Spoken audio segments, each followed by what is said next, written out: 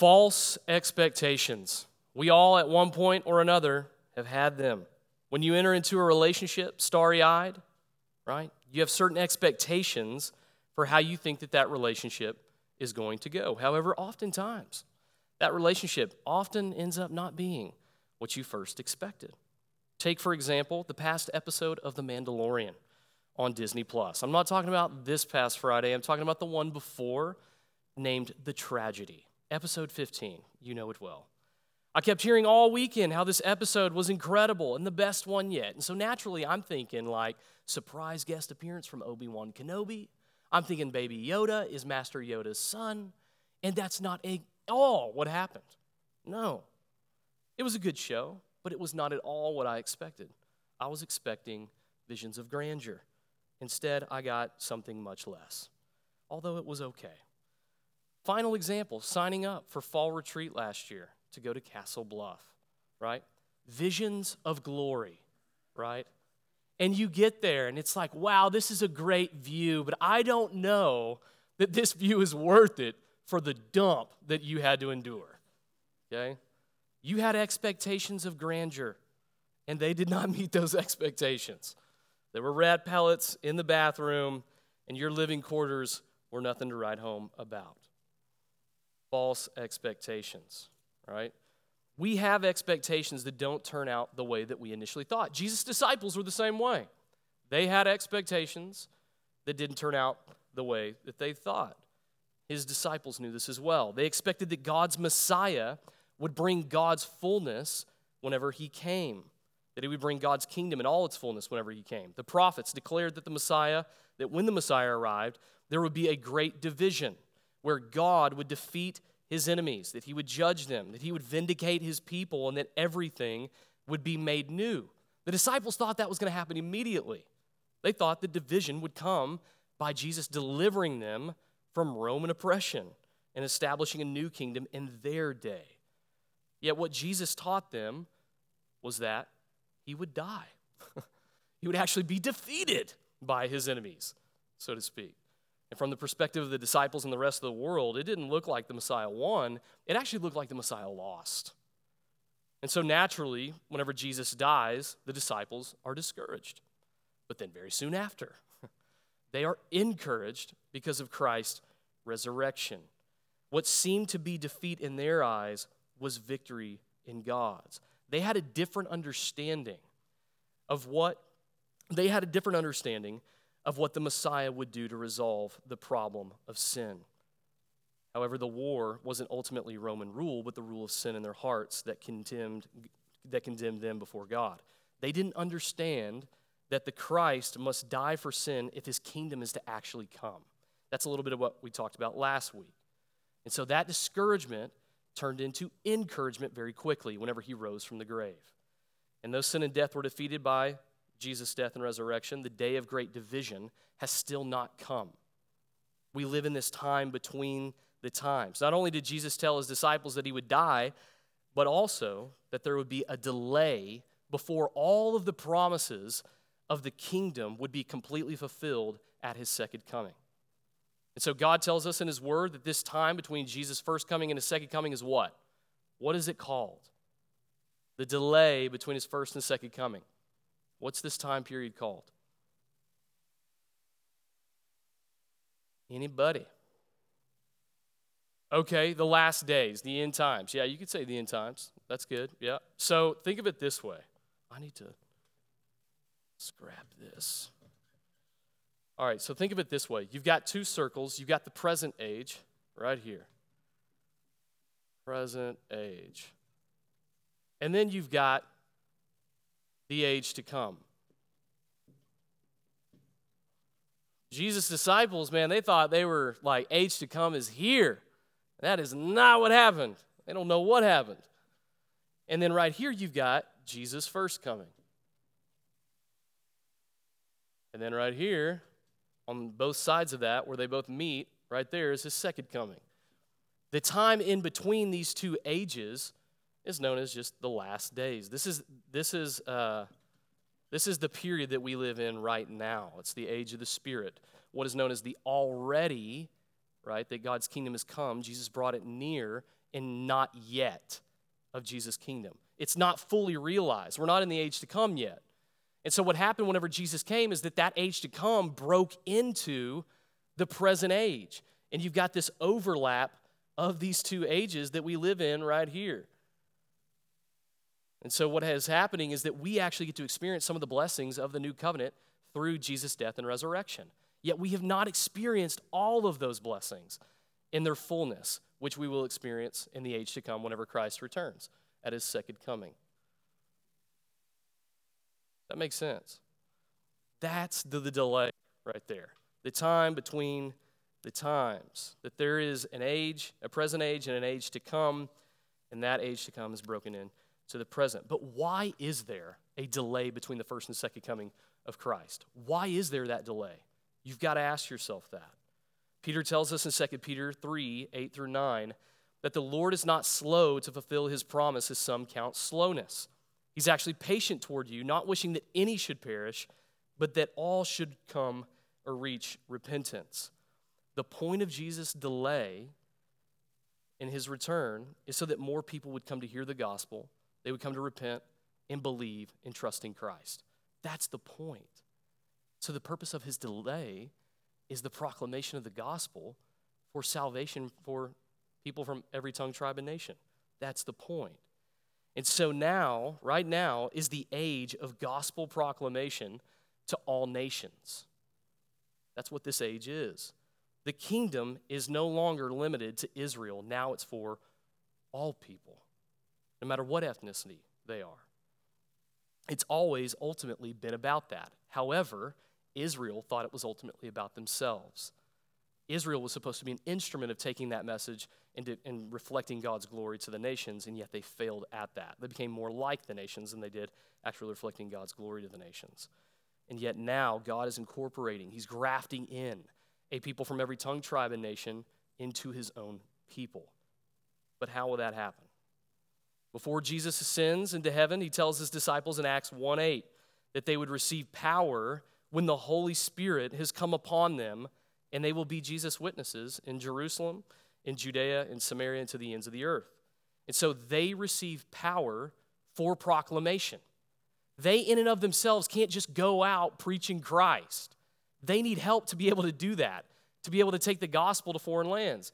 And so they receive the power of the Spirit in order to proclaim the gospel of the kingdom.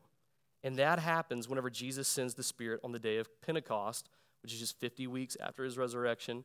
And the Spirit fills his disciples, and they begin preaching the gospel in different languages, different tongues.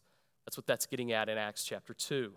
That is a clear sign that the Spirit has been given for this purpose. And not only that, that right there, the day of Pentecost, when the Spirit falls upon Jesus' disciples, that right there is a clear indication and a sign that the new covenant has been fulfilled in Christ and that Christ has now sent his Spirit, that we live in the last days in the age of the Spirit.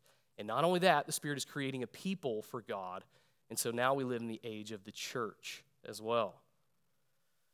In the next passage, right after Acts chapter 2, Spirit falls upon man. Next passage, Peter starts preaching. And what do you know? He says that this happened, this giving of the Spirit, was to fulfill what God said through the prophet Joel hundreds of years ago. So I want somebody to read Joel chapter 2, verses 28 through 29. Joel 2, 28 through 29. I want you all to see how connected the scriptures are. New Testament is showing fulfillment of the Old Testament. The apostles knew this, and that's exactly what they preached. Joel chapter 2, verses 28 through 29. It may take you a minute to get to Joel. If you need to, you can always go to the front of your Bible. It'll give you a page number for where you can find Joel. Joel chapter 2, verses 28 through 29. Excellent, Keldon.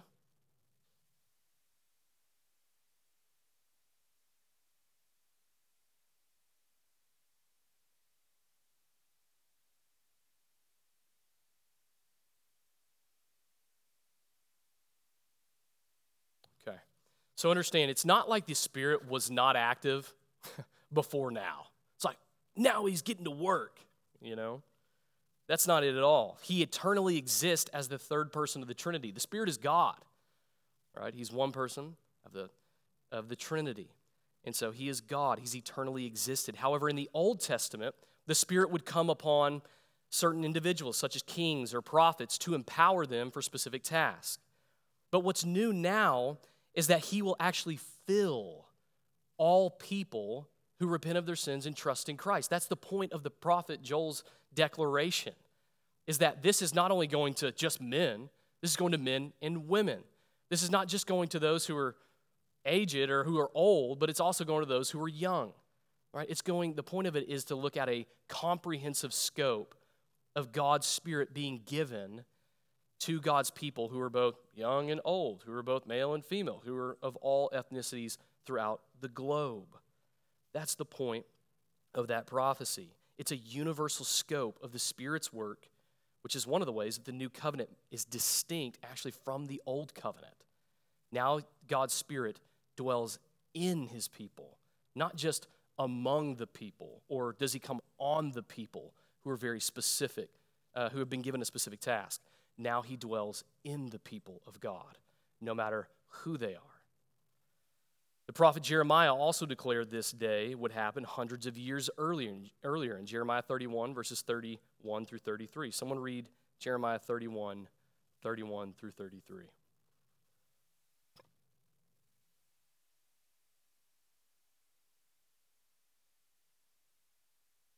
Jeremiah is just after Isaiah. Lamentations comes on the heels of it.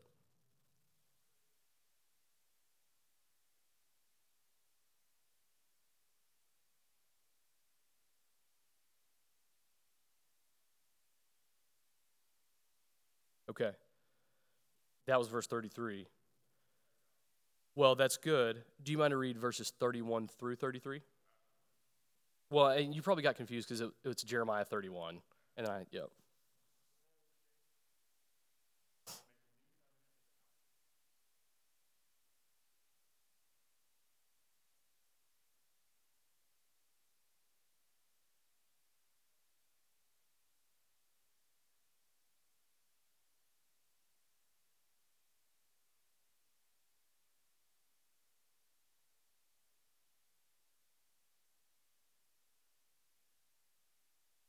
Okay. So under the old covenant, God's people couldn't keep the law by their own power.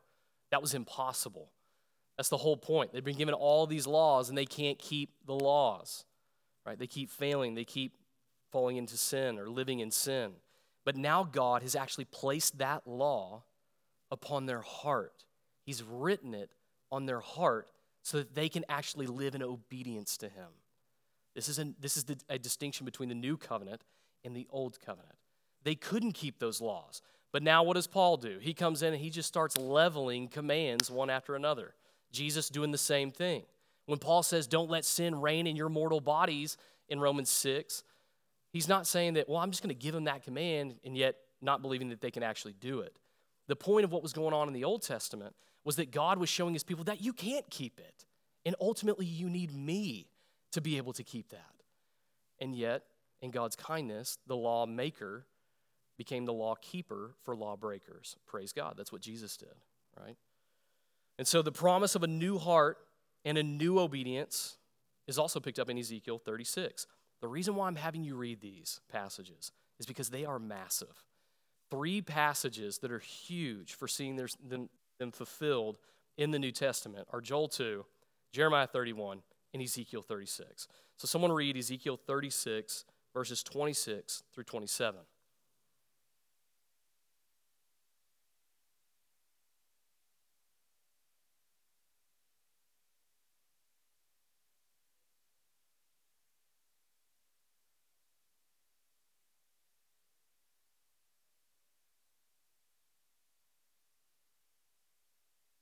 Okay. Once again, under the old covenant, God's people were characterized by a heart of stone. Now under the new covenant, God puts his Spirit in all of his people, and as a result of that, they receive a heart of flesh. They receive a new heart, a new spirit. They receive a circumcised heart that no longer is it about physical circumcision to identify that you're a part of the people of God. Now it's about having a circumcised heart to be identified with the people of God. You can get that in Colossians chapter 2.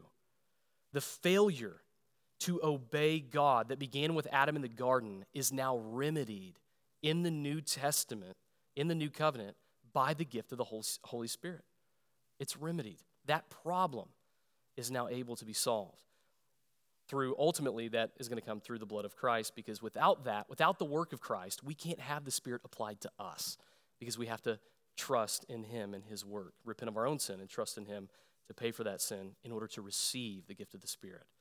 So it's by this Holy Spirit that God is at work in creating a people for Himself in His place who live under rule and blessing. Do you see what's going on here? This is what the Spirit is doing now in the new covenant age, right? This time between the times right here. He is creating a people for Himself to live in God's place under God's rule and blessing. Now, ultimately, that people, as we're going to see, is a regenerated people. We're going to describe what that means, of people who've undergone the new birth. And yet they also become the temple, the place where the Spirit resides, and they're able to actually live under God's rule and reign by living in obedience to God, because they've been given the gift of the Holy Spirit. That's where we're going. So point one, God's people. I want to just look at those three sections and show you how each of those sections is being fulfilled now, how it relates to us. And then at the very end, I'm going to come back and I'm going to show you how all of this is ultimately pointing to a new creation, when all of it will be perfected. There will be a new and better Eden. The end, right, as we see, was ultimately given in the beginning. And yet we go back there in Revelation 21 and 22. John 3, if you want to turn there, you can. I'm going to be looking at John 3, 1 through 11. I'm not going to have you read that. I'm going to kind of summarize that passage. Wonderful passage where a high-ranking religious man named Nicodemus comes to Jesus at nighttime to learn more about Jesus. And just what's fascinating about it, is he comes up to Jesus and he's kind of, Jesus, we hear you're a teacher come from God. And he's, trying to get into this conversation with Jesus, right? We know that you're a teacher who's come from God, for no one can perform these signs you do unless God is with him. And Jesus just cuts straight to the point. Why? Because ultimately Jesus knows in the passage right before John chapter 3 and 2, 23 through 25, Jesus knows what's in man. The biggest issue isn't just that Nicodemus would come to Jesus, right, just to kind of get to know a little bit more about who this Jesus figure is because he's suspicious of him. No, the biggest issue is that the kingdom of God needs to be born in Nicodemus' heart. And Jesus cuts straight to this chase. He says in verse 3, unless someone is born again, he cannot see the kingdom of God. Nicodemus is bewildered. He is confused. He asks Jesus how anybody can actually physically re-enter their mother's womb a second time and be born. And yet Nicodemus is missing the point. He's focusing on being born physically.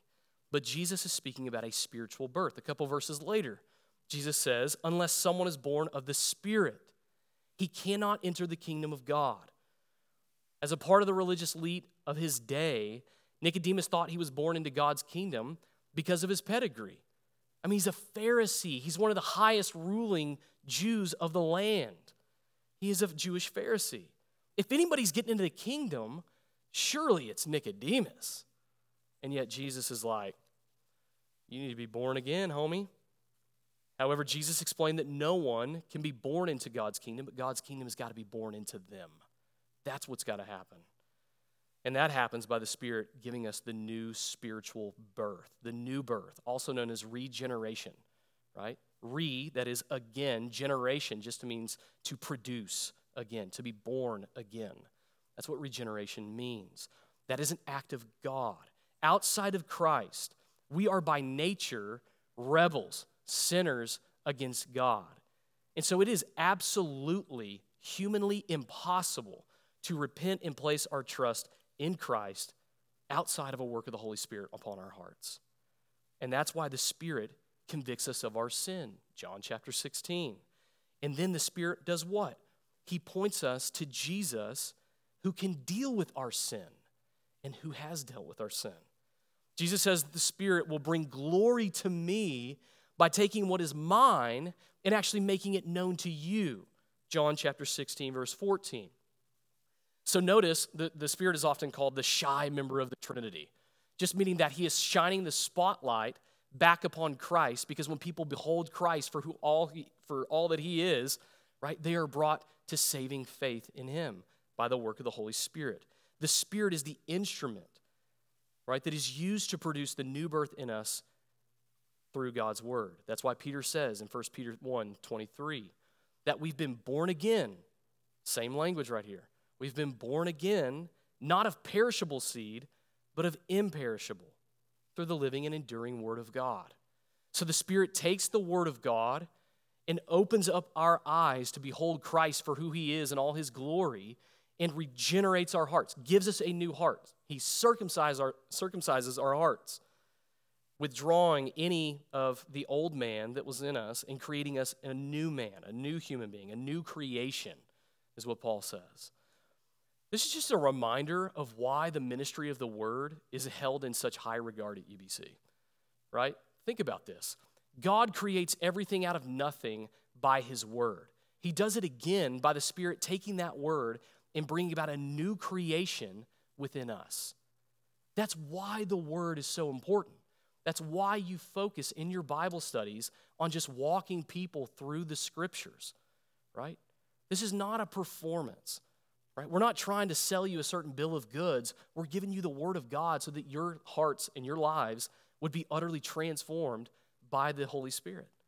That's why we do that. That's why we prioritize the word of God. The Spirit's role is not to point to himself, but is to point to Jesus. He's to open our eyes to understand the truth about him, and then to enable us to put our trust in him. And when he causes us to be born again, how do we respond? This is known as conversion. Regeneration, conversion. Separate things, but they're a part of kind of the same coin. So conversion is our response to the Spirit's work. Conversion is repentance and faith. That's what conversion is. Regeneration is the Spirit's work to open up our eyes to see that we have been in sin and we need Christ, and we turn from our sin and trust in him. That's conversion. That makes sense? Head bobbles? All right. So, the Spirit regenerates us and now lives in us, which is remarkable. God dwelling in man is remarkable. The Spirit lives in us now. Paul says in Romans 8:9, if anyone does not have the Spirit of Christ, he does not belong to Christ. And so if you are in Christ, you have the Spirit of Christ. Last week we saw how Christ was the true Israel. As a result of his death and resurrection and the sending of the Spirit, the church is now the Israel of God, as Paul says in Galatians 6:16. Spiritually speaking, right? We're not a geopolitical nation in here, okay? We are spiritually the people of God, the Israel of God. Peter applies these titles that are given to Israel in the Old Testament. He actually applies them now to the church in 1 Peter chapter 2, verse 9, when he says that you are a chosen people, a holy priesthood, a holy nation, a people belonging to God. So what we see is that the identity of the church is directly tied to the identity of Christ. It's directly tied to him. The church is only the new Israel because she's been united to the true Israel, Jesus. Anything said about us is true because it was first said about Christ. And what's individually true of us as Christians is corporately true of us as a church. So what's true of us individually is true of us corporately as a church. That is an important distinction. You are not a lone ranger. You are not meant to do the Christian life by yourself. You're totally missing it if that's where you've landed. So what does all this mean for us? A couple of things. Number one, do you have this in your handout?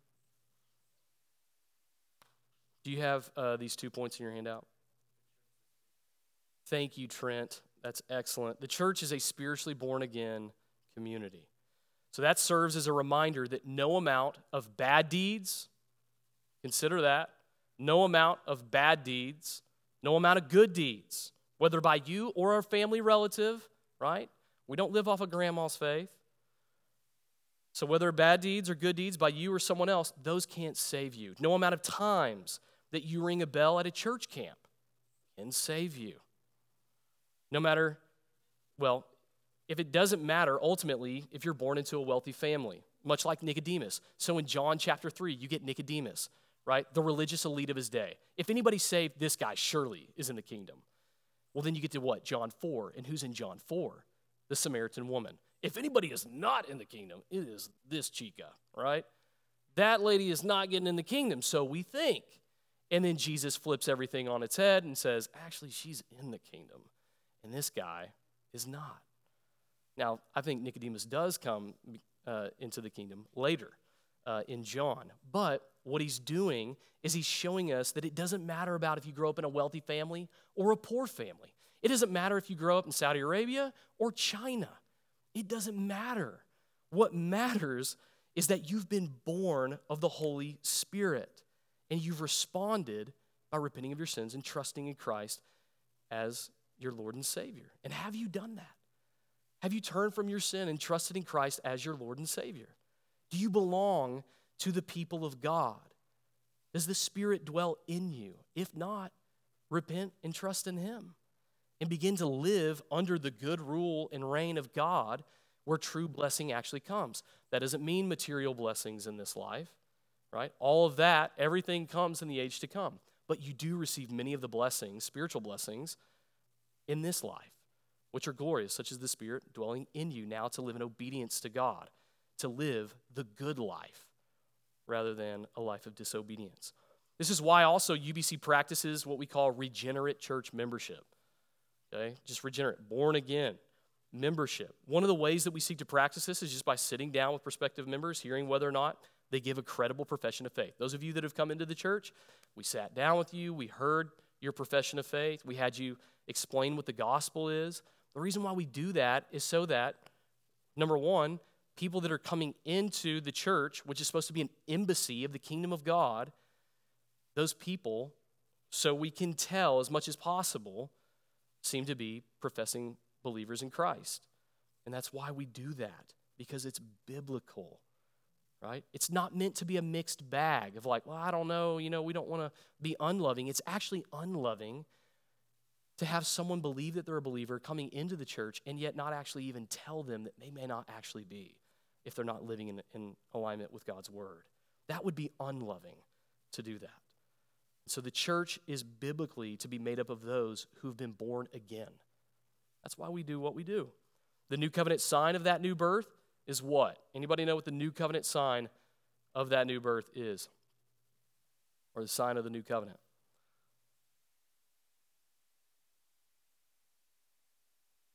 Come on, you guys got to hold in there. There's beautiful snow outside. I'm seeing it. You're almost there. Answer. Give me an answer. Sign of the new covenant. Heart circumcision, okay. Sign of heart circumcision. Baptism, correct. Right? Baptism signifies our union with Christ, which means that for believers, that's to be administered by the church, by the people of God.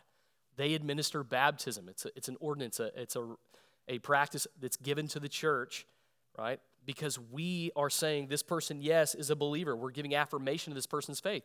If you're struggling with assurance of salvation, go back and look at your baptism before the whole church. The church is giving affirmation that you're a believer, and you're declaring before the church that you are a believer. That's what's going on. And so it's an outward picture of an inward reality of spiritual heart transformation that's taken place.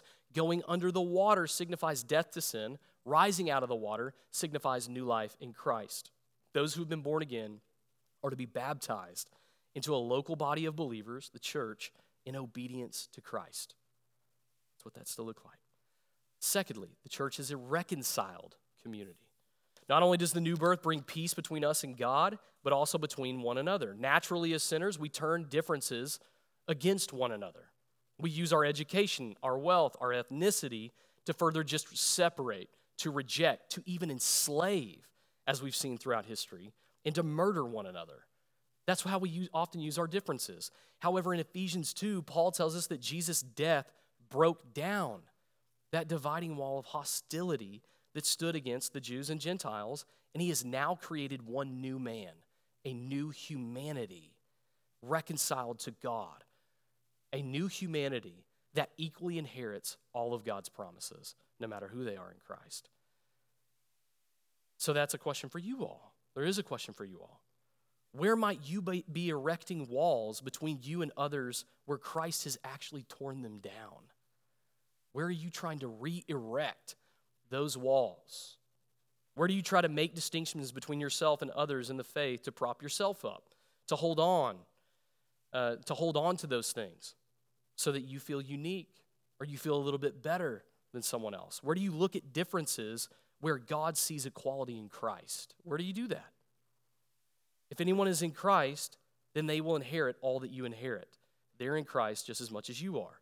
As it's been said, there is nothing between us and God, so there is nothing between us. And there is nothing between us because Christ tore it down. Right? He tore that down. If we've been reconciled to God, then we are reconciled to one another. That's what that's getting at. And we're to live as a reconciled community. Long point one. Point two is much shorter. Trust me, we're not going the distance this morning. As it's been said, we'll get into point two. Point two, God's place. I'll skip that. At the same time that the Spirit creates a people for God, he also creates a place at the same time. And so God's place. We saw in previous weeks that the temple was the place where God's people would meet with him. It was the place where God's presence dwelled. It was a place where God's people could see, right? That God's people could see and touch. It was a physical locale. It was a physical location. It was reminiscent of Eden, which served as a garden temple. And yet the temple was a reminder that one only had limited access to God because of sin. And yet Jesus' death tore the temple curtain in two, signifying that access to God's presence was now open through him. That's what was happening when that curtain was torn in two on that day of his death. No longer did someone meet with God at a place. Now they meet with God in a person. Jesus is now the true temple of God. However, it doesn't stop there. When Jesus gave us the Spirit took up residence in us individually, and Paul reminds us of this in 1 Corinthians chapter 6, verses 19 through 20, when he says that your body is a temple of the Holy Spirit who is in you, whom you've received from God. Therefore, glorify God with your body. I mean, obviously, if your body is the temple of God, then you would think you want to glorify God with your body. That's why it's so evil whenever we use our body for evil, because the Spirit is dwelling within us. We are sinning against the Lord. Not only does God dwell in us individually, he also dwells in us as a community, as a church. In Ephesians 2, Paul describes the church by using the image of a building built on the foundation of the apostles and prophets, Christ Jesus himself being the cornerstone, in whom the whole structure, being joined together, grows into a holy temple in the Lord. So Jesus is the cornerstone. What does that mean? What is the cornerstone? Mendez, you talked about this a couple weeks ago, big boy. So what is a cornerstone? Any engineers in here know what a cornerstone is? I would sure hope you did, or else I don't be erecting my buildings. Nobody. Cornerstone. Foundation. Okay. So if you don't have the cornerstone, what happens? All comes tumbling down, right? Great. Cornerstone of a building is the most critical piece to that building. It's the most critical piece. It's the stone in the corner of the foundation that ensures that the building is square and it's stable. Without it, the building will collapse. Every Christian is a stone for his temple. The church is the temple as stones built together for the place of God's presence. And so, friends, when you gather with God's people on Sunday mornings, do you ever think about the fact that God is among us when we gather? Do you ever think about that? Like right now, when we're about to go to the 10:30, God is among us as we give worship to him. So often, I think we just get distracted with how bad our breath stinks in these masks, or we get tired of hearing hymns, right, just over and over again, or sitting in a sermon for 50 minutes, that we miss this incredible supernatural fact that God is among us in the mundane. He's among us in the mundane, not so glamorous moments of our gathering. I'm wearing you out right now for you to go sit for 50 more minutes. But did you ever consider that God is among us right now? And that is a glorious fact. You want to sit in it. How do you view Sunday mornings? Do you see it as just another meeting to kind of just check off the list? Do you come just to see others, which is not necessarily bad? But is that the whole point of why you come? It's a social gathering.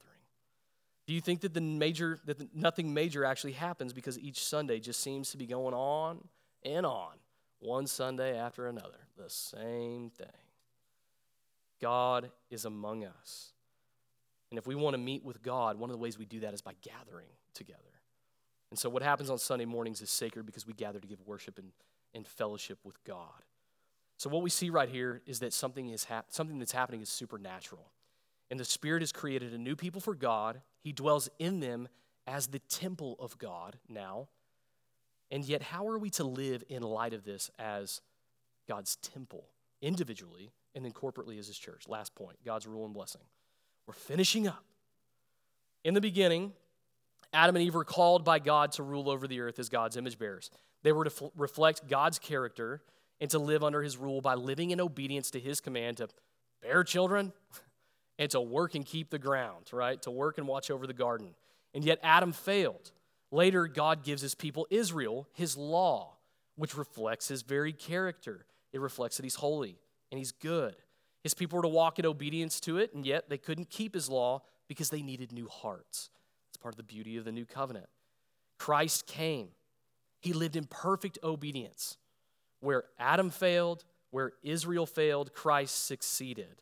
And he lived in perfect obedience to the Father, and now he rules over the new creation, who is made up of all of God's people who've been given new hearts through repentance and faith by the work of the Spirit.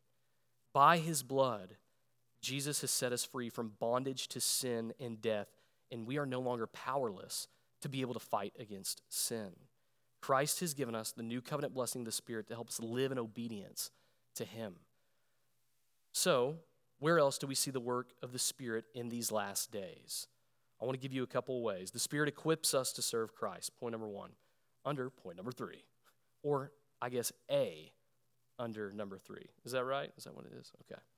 Spirit equips us to serve Christ. So after the disciples are filled with the Holy Spirit, they begin declaring the gospel in different languages. The rest of the book of Acts is just really a hashing out. It's just recording God's people being empowered by his Spirit to preach the gospel to the nations. That's the book of Acts. They are literally witnesses to the ends of the earth. Acts 1:8 just getting worked out throughout the rest of the book. In Acts chapter 4, verse 8, Peter and John are imprisoned for preaching the gospel. And they go before the highest Jewish ruling council of their day. So you can imagine they're sweating, right? They want to throw in the towel and give it up. There's no way we're going to go before them and get out of this thing alive. It would be tempting to throw in the towel, to just go on and just stop preaching. But what we see is the opposite. Peter preaches Christ boldly in front of them, and the Apostle Luke tells us that he was filled with the Holy Spirit. As one author put it, we cannot claim to be filled with the Spirit as individuals and as churches if we are not active in evangelism. The Spirit's great concern is to lead people to Christ. So think about this. Where do you normally look when you're telling someone else about Jesus? Where do you normally look whenever you tell somebody else about Christ? Well, naturally, we look at ourselves, right? Does my breath stink? Do they think I'm awkward for talking to them about this? Right? Well, are they going to reject me? Because I'm actually going to tell them about Jesus? We're naturally turned in on ourselves. We focus on us. And so often we're focused on ourselves rather than relying upon God's Spirit who indwells us to empower us to give us the words that we need when we need them, and then praying for boldness to speak the gospel clearly. That's what we need to be praying for. I love how one of my buddies was in China. He lived there for 2 years. And he was a missionary there for 2 years. And he has this great story where he was ministering to this Chinese guy. And he showed them the Jesus film. And if you've seen the Jesus film, it's absolutely corny as all get out. And so he's thinking the whole time like, gosh, this is going to be a disaster. This is going to be awful. This film is so corny. Sure enough, he shows that film to this guy, and he just starts bawling and just is utterly wrecked by this film. But that's the point, because it's a work of the Spirit to bring about the new birth in people. We're to be faith in preaching the gospel so that the Spirit would work upon the hearts of man to convert them and to draw them near to Christ. And so we need to be praying, right, that the Spirit would give us boldness to preach the gospel clearly, that others may come to faith in him. We are instruments of the Holy Spirit to preach Christ so that the Holy Spirit may take that word of the gospel and bring about new birth. We live under God's rule in our hearts by proclaiming his kingdom rule and reign in Christ to others. That's part of how we live under his rule and reign today, is proclamation. We also do this through our pursuit of holiness by the power of the Spirit. The Spirit empowers us for holiness. When the Bible speaks about salvation, it uses three tenses. This is important. You do want to pay attention to this. It gives us three different tenses whenever it speaks about salvation. Past, present, and future, obviously. In Christ, we've been saved from the penalty of sin. We saw that last week. We've been saved from the penalty of sin.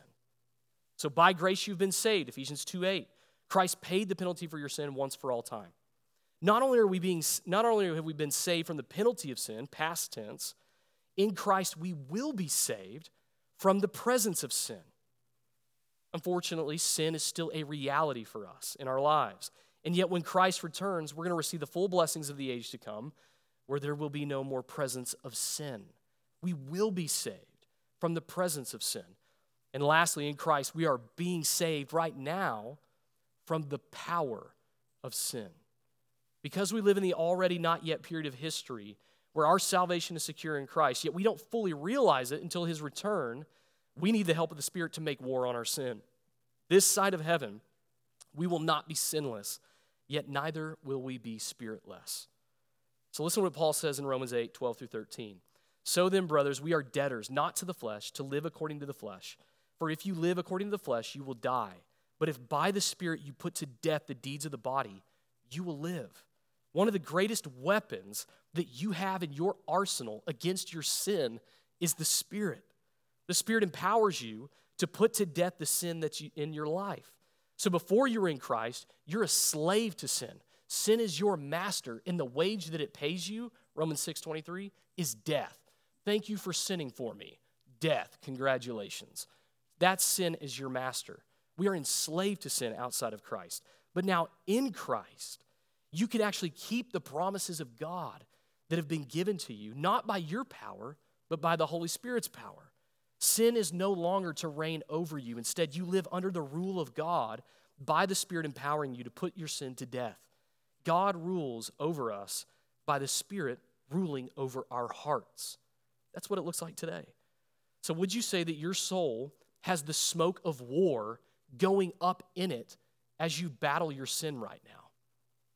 Does it have the smoke of war going up from it because you've made war against your sin? Are you even aware that there is a war that is going on? Are you aware that that's going on? Have you become so comfortable to your sin that you're blinded from the war? The reality is that you've been given greater ammunition to be able to fight. You've been given the Holy Spirit. You must utilize him. This war serves as a reminder that we're not in heaven yet. It's like your mother baking cookies or something, and you get to lick the spatula with all the cookie dough before she bakes the cookies. In some sense, we've been given a foretaste. We've been given a foretaste of what is to come, of all the glorious realities we're going to receive in Christ. Now, sometimes that cookie dough is a little bit better than the cookie, but I'm not getting at that, right? I'm getting at the final product, the cookie before you. We only have a foretaste of what's to come. But what is to come? Someone read Revelation 21, 1-8. This is, reading the last passage, this is it. This is how we're ending. This glorious picture of where all of this is headed. Revelation 21, 1-8. And then somebody else read Revelation 21, 2 through chapter 22, verse 5. So Revelation 21, 1-8, and then Revelation 21, verse 22 all the way through chapter 22, verse 5.